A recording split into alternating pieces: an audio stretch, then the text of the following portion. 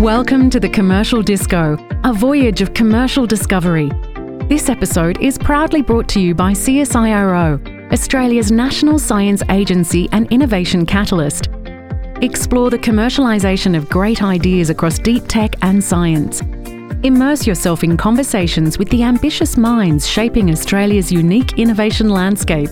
Discover their insights into what's needed to bring these remarkable ideas to life.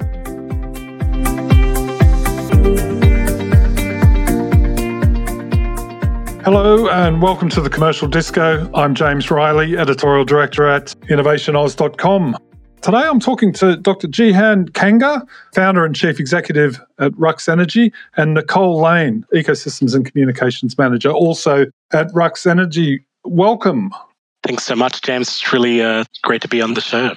So I'm going to start with you, Jehan. We're going to be talking a lot about the hydrogen industry or the hydrogen sector or hydrogen generally today. Let's just start. If you can tell me a little bit about Rux Energy, where is the company up to? What do you do? Which part of the hydrogen value chain are you focused on?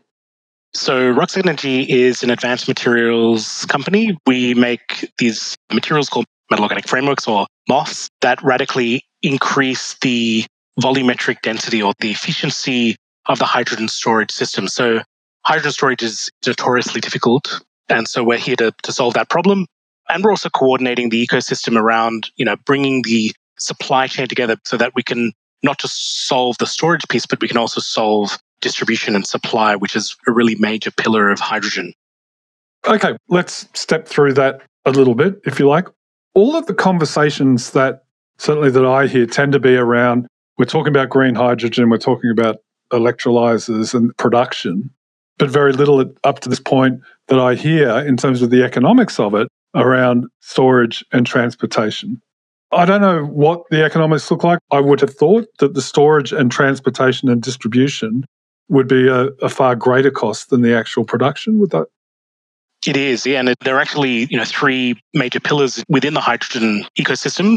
So there's production, which is pillar one, which is all about how do you make hydrogen, and you've got to make it as cheap as possible. And the US Department of Energy's got a $1 to $1.50 per kilo target.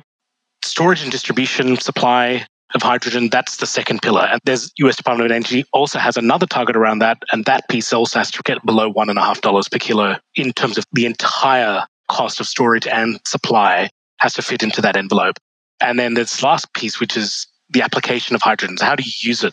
And that also has to increase in efficiency because currently we use fuel cells, but there's also internal combustion engines. There's other ways you can use it. You can use it for heat.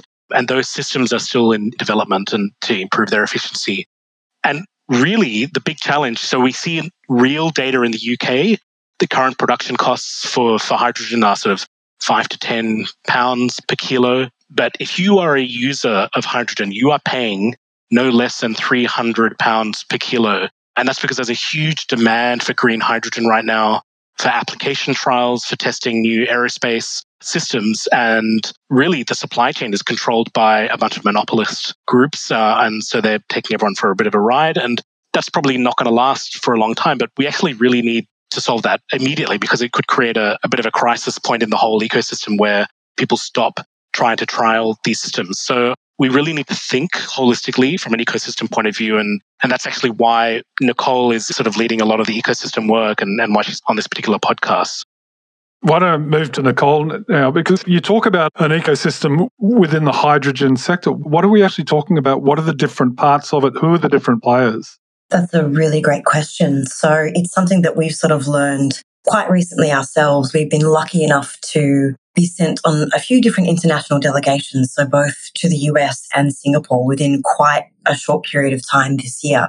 And it became very obvious to us that when we're looking at these decarbonisation goals, people are looking at, like Jehan identified, the production cost of hydrogen, and they're not looking at the supply cost or the distribution cost of hydrogen. But beyond that, there's also this real lack of current intel on how we're actually going to do it. So it's not even the making of it or the cost of it. It's how are we going to get hydrogen into a territory? So say, for example, with Singapore, you've got a country that can't produce hydrogen itself, that has complicated relationships with its neighbours.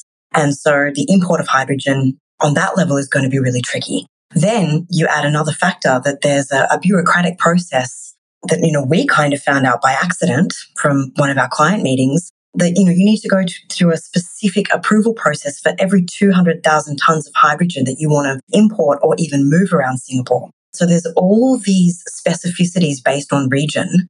And we're kind of in this space where we're at the forefront of the curve right now just because of the way that we're going on these Australian delegations. So we very quickly realized, okay, what we're going to have to do is stop thinking about we have a technology that can enable decarbonisation. We have to actually build the entire local team to get that happening. So that's kind of, Jehan's spoken to the UK relationships that we have. And we're teaming up with local universities like Cranfield University. And then we've got the Freeport East Hub, the Freeport East Port System, and major gas networks all coming together to do this research into how do we deliver.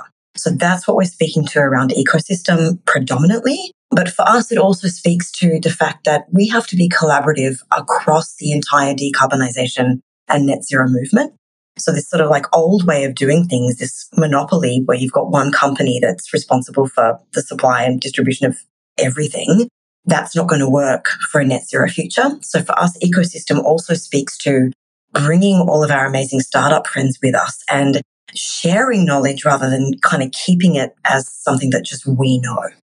Yeah, and in addition to that, speaking to the unit economic piece, that just leveraging the piece that Nicolle was talking about, the UK, with that Freeport East Consortia, that there's sort of 40-ish commercial partners and a bunch of government agencies and universities that are in that. Really, we're all looking at all of the counterfactuals for all of the different technologies. So like really comparing in a like-for-like scenario, how do you move hydrogen from here to there, right? And, moving hydrogen from A to B in a certain area versus, so say, moving it from the coast in the UK to London versus, say, moving it from the coast in Australia to Singapore, those are two very different, those are apples and oranges, right? You cannot compare those. They're very different vectors. One's using barge and rail, the other's using a giant ship. And we actually need to do the studies. We need to look at how we plan these pilots and really understand from the point that the electron hits the solar cell all the way to when it's turning the wheel, turning a turbine in Singapore, or running a chemicals, doing the heat in the chemicals factory in London. We need to know that end-to-end cost. We need to know the learning curve because new technologies are going to be a bit more expensive and then they're going to come down a learning curve pathway. And then we need to then take that data and go, okay, how do we now hack the learning curve? Like, how do we make this learning curve go faster so that we can actually hit the target? And so that's the methodology. And having everyone around the table, then they can all come to agreement and say, okay, that's the plan. Let's all go. So you're not stepping on each other's toes. You're not like doing double work. And currently we have all these hydrogen hubs in Australia and they don't really talk to each other because they're siloed, right? And then collaborating is not easy. It's like really hard, especially in Australia where it's so geographically spread. It's really hard just to get everyone in a meeting and saying, how do we do this? It's much harder than in the UK. Let me ask you this. So you've been to the UK, Singapore, you've had discussions in the US. What is the conversation like in the US or the UK compared to this country? What do you hear there that you don't hear here? Is it a maturity of the conversation? Is it a sophistication of the business? What are you hearing there that you don't hear here or vice versa? Look, it's very different for each country. So in the UK, they have less funding, but they've been working on the problem a lot longer. So they have very, very detailed plans. They have a plan for every single industry vertical. They've got a plan for how are you going to decarbonize agri-chemicals. They've got a plan for how do you decarbonize buses. Yeah, they've got a plan for how do you decarbonize different kinds of trucks, not just trucks in general, but they've classified each truck and then done battery versus hydrogen for each classification. And the plan means this happens when, right? So they know they've got a target in 1 year, they've got to hit this, and then that means in 2 years they do this. And it goes all the way out, right? 26 years. They know what's coming and they've got the plan.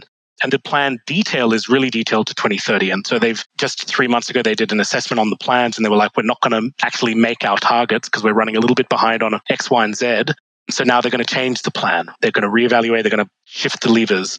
Australia doesn't have a plan. Like we've got a strategy. Strategy needs updating, but we don't have a granular idea of every single industry. So we need to do that. US, they're coming at it very late. right? They're really catching up, but they've just thrown an absolute monster of cash. $700 billion. They've got $350 billion in grants and another $350 billion in loans. And then there's more funding coming through. And Nicolle was in the room for these roundtables. And they just showed the level of detail in some of their documentation. I mean, these are thousands of pages of new plans that they're coming up with. And they're launching, I think, just in a couple of weeks, they're doing a supply and distribution sort of thought leadership piece from the White House. Will come out in the next couple of days and will give this kind of like these incremental sort of changes to the plan as they develop. And it's going to take them a few more years, I think, to kind of get that. But there's enough funding that everyone's now running. Can I just ask, sorry to jump in, but for a company like yours, Rux Energy, there must be a temptation to go to the US, to go to the UK, to go to that place where there is a sophisticated conversation around what to do, plus a bucket of money by the sounds of it. So Jehan was actually speaking on a panel last night where this very topic came up, the cost of living in Sydney and how that impacts startups directly. And, so we were having a really frank conversation about that in terms of what other places in the world would work. And then on the flip side, there's this real drive that we have, and it's something that Jehan built from the very beginning of the company, of having sovereign manufacture and having the tech benefit Australia. So I think for us, there's this real balance at the moment that purely practically, we will have to have offices, manufacturing plants, factories in every territory potentially that we're going to be delivering. That's kind of when we went to the US, what we were looking for as part of that delegation was, okay, location help, we want some contacts, and that would be really great. But then after our first meeting, we had to completely change our pitch because, and speaking back to your last question, there is such a willingness to really directly help. And in Australia, what we're dealing with is this national cultural cringe that we have, where you have to go away to prove yourself. And so then we're also dealing with the distance, how far away it is. We don't have the advanced manufacturing here that we need yet. But what I think that, Rux is really passionate about, right? Because again, we're not just a tech company. We are actually trying to create new models of business, new models of company structure. And what we want to do is we want to create this blueprint that we can apply to different territories. We want to have that tech benefit Australia first and foremost, and then share that with the world. So I think for us, it's going to be a balance of both. We're going to have to effectively quintuple the company size that we have by the end of the year, just to even deal with the current sort of work that we have. So, because just to jump in, what does that mean? Are you talking in terms of staff? Yeah. So where are you now?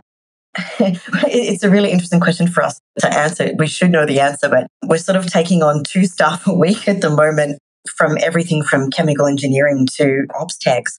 And probably by next week, I think we'll have 18 staff. But a lot of those people are currently sort of part-time contractors, because one of the challenges of being a startup is to even hire people. First off, you have to think about, what is this role going to be? How am I going to delegate the work that I was doing to a new person? How are we going to work out the tasks that need to be done when we're all new at this ourselves? So then there's also, okay, we're going to have manufacturing plants and all of this kind of stuff. So what's the stat that Jehan gives us? 100,000 people in hydrogen in Australia by 2030 and 1 million in the world.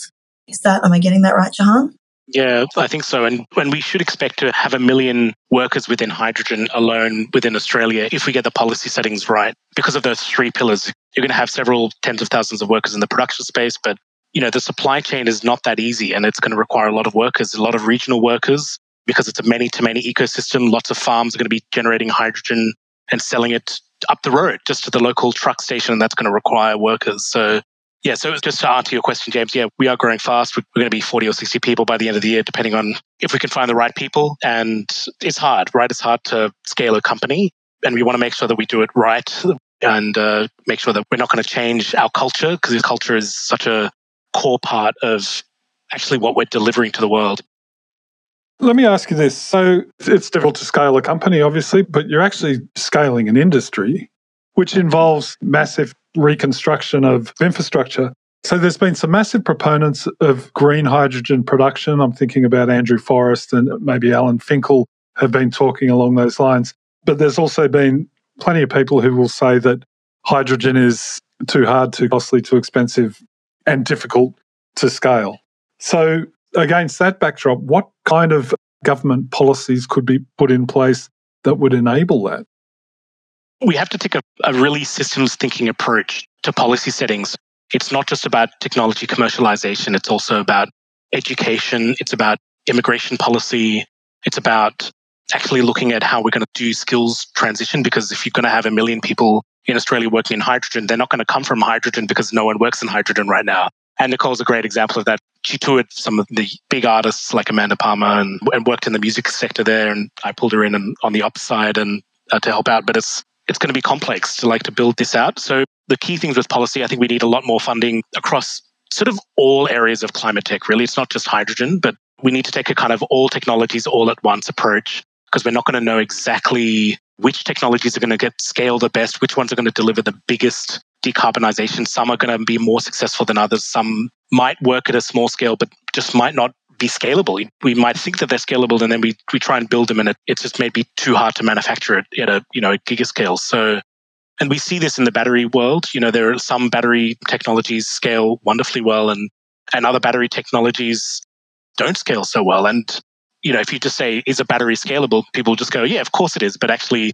anyone in the industry sector will know that sometimes it just doesn't work. And so we have to throw everything that we've got at this. We've got 26 years, so we've just got to be really mission critical about the approach that we take, and then bring the education department into the tent, bring immigration into the tent.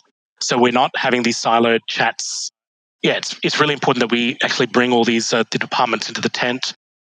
And also the Department of Industry, Department of Science, everyone's, and agriculture, everyone's got to be in the tent so that they all play a role and be coordinated on that front. So there's no one's going to be a blocker, So if we need a whole lot of specialists in a certain niche area of manufacturing, for example, we can actually just bring those workers to Australia. We don't do advanced manufacturing at an enormous scale in Australia. So we're probably going to have to bring automation and robotics and AI for manufacturing specialists to Australia from Germany, from Taiwan, from the US, and bring that expertise here so we can go hard, go fast. They can then train the next generation of Australians who can help build our future. I love this concept of all technologies all at once. And to solve the challenge that you're putting forward, it is a massive challenge. And I just ask, there would be plenty of people who would say the jury is out on whether or not hydrogen can be an answer for a whole bunch of different applications. What would you say to that? There's no alternative for several industries. So hydrogen has to happen for a number of the hardest to abate sectors. So most people think about energy in terms of their own lives. And so they think about energy in terms of their residential apartments. They're like cooking gas and electricity for the lights. And maybe they've seen a bit of light industry in their neighborhoods, like mechanics shops. There's a number of areas that can be electrified, but there's some areas where electrification is really cumbersome and very, very expensive. And we're talking about very, very large scale industrial heat. We're talking about, heavy transport, marine, aviation, the heavy trucks. There are trucks in Australia that pull 65 tons of payload and they drive several thousand kilometers. They'll drive 1,800 kilometers. And, no one likes to admit that maybe that driver might stop once in that. And they're not stopping to fill up. They're stopping just to have the quick quarter pounder and on the way down, then just going. They cannot afford to change their business model because their margins are very, very small. These freight businesses, they can't afford to spend 2 hours charging every sort of 4 hours. They need to go when they need to go. And I think that's a big challenge. Aviation's the other one, even hydrogen.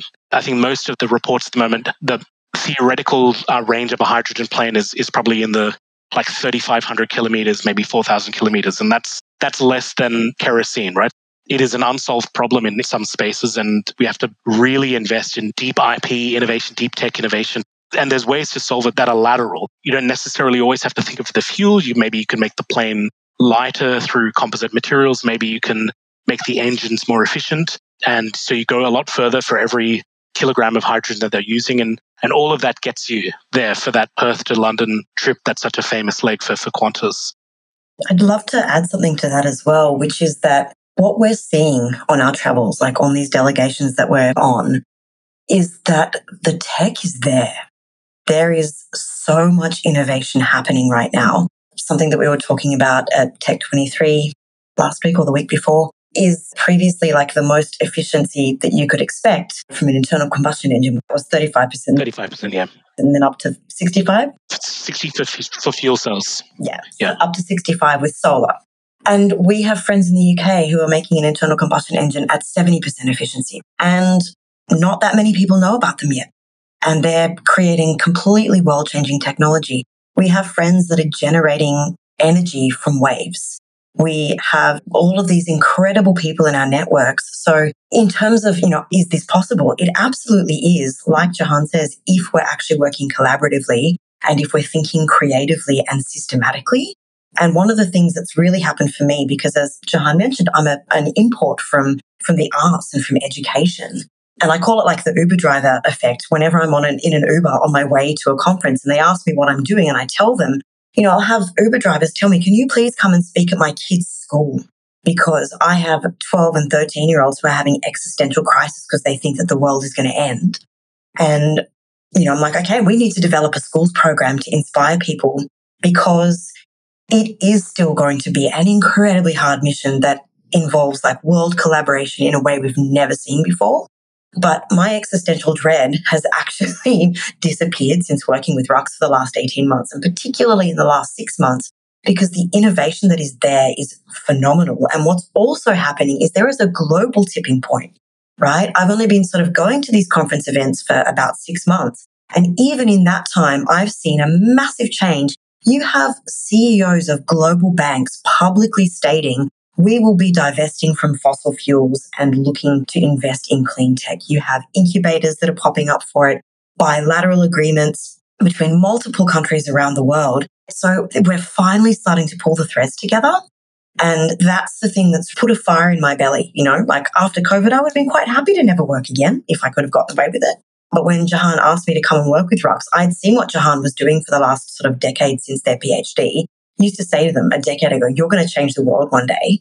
And now I'm in that space and it's such a privilege, right? Because I thought that working with some of the best musicians in the world was inspiring.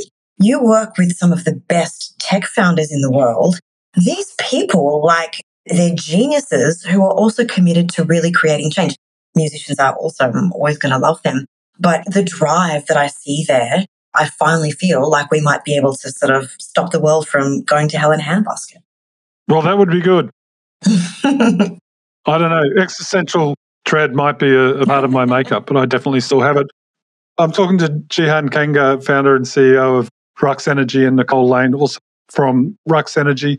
Jehan, tell me, what's it like in this area in clean tech? Like, that was quite inspiring what Nicolle was just saying.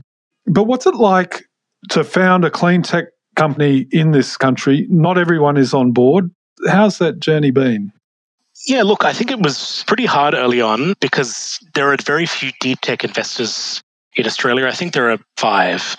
And just compare that, like one of our friends over in the US who I was speaking to, who's based in Denver, Colorado, he has 500 investors, clean tech investors, in his own private book. So we have 5 in total in Australia, and he has 500 just on his like little email list of friends who he's happy to pick up the phone to. And so it's kind of like the scale of challenge in funding companies is huge, and it's definitely held us back. Like we would be further ahead if we managed to find the kind of funders that really understood the challenge as well. Because at a clean tech, deep tech startups, you can't go and raise $1 million at a $5 million valuation because you actually have to raise $50 million or $100 million. You're a biotech. You have to raise an enormous amount of cash. You have to build and build and build and collaborate. And your horizons are like 7 years or 8 years before you turn your first dollar of revenue on average for most of these deep techs. And that's just not a culture that we have in Australia. We just don't know how to do that. And investors are terrified that they're going to lose all their money, which is valid. It's really high risk. So I think that there is a kind of like a market failure that we have in Australia, and it's a symptom of being a very small country, but we also really punch above our weight on the innovation front. We have a lot of great IP, a lot of great research. We lead on a number of industry verticals and horizontals, AI and composites, and there's a lot of great stuff that comes out of Australia. I'll just start winding up. when you look at things like the National Reconstruction Fund or the Industry Growth Program, clean tech is identified as a priority area. Do you get solace from that? Like the NRF, it's $15 billion. If a portion of that goes to clean tech, it should de-risk some additional VC being thrown at this. Is that something that gives you heart? Yeah, it does. It's a great start. I think people look at $15 billion and they think that's a lot of money. Miranda Taylor, the CEO of NERA, which is now wrapped up, which is one of the big energy growth centres, she mentioned that their study on the transition showed that Australia needs about $685 billion of investment to do the transition over the next 26 years. And when we think about that, that doesn't all have to be government funded, but certainly... That's a submarine-sized investment, isn't it? It's a lot of investment because we have to change a lot of infrastructure. Like there's a lot of stuff, and we have to support businesses. I mean, there's a lot of companies in Australia.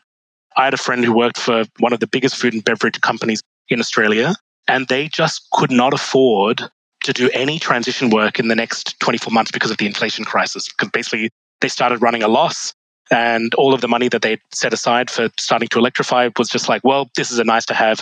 Let's just push this out to 2025, right? And it's a really good example. The CEO of that company, ultimately they have an obligation to the investors not to run the company into the ground and to run at a total loss. So that company's not going to do any decarbonisation work for 2 years. And so again, that delay, these things will keep happening. Inflation crises will come up, wars will happen. We can't let that stop us. We have to have a plan to provide companies, to provide not-for-profits, to provide councils, to look at how they're going to do this, because none of our P&Ls across any organisation in Australia has provisions available to just say we can now spend $1 million just throwing up solar panels or looking at storage solutions or creating a microgrid together. And so that's that thing where government needs to sort of, again, think systemically.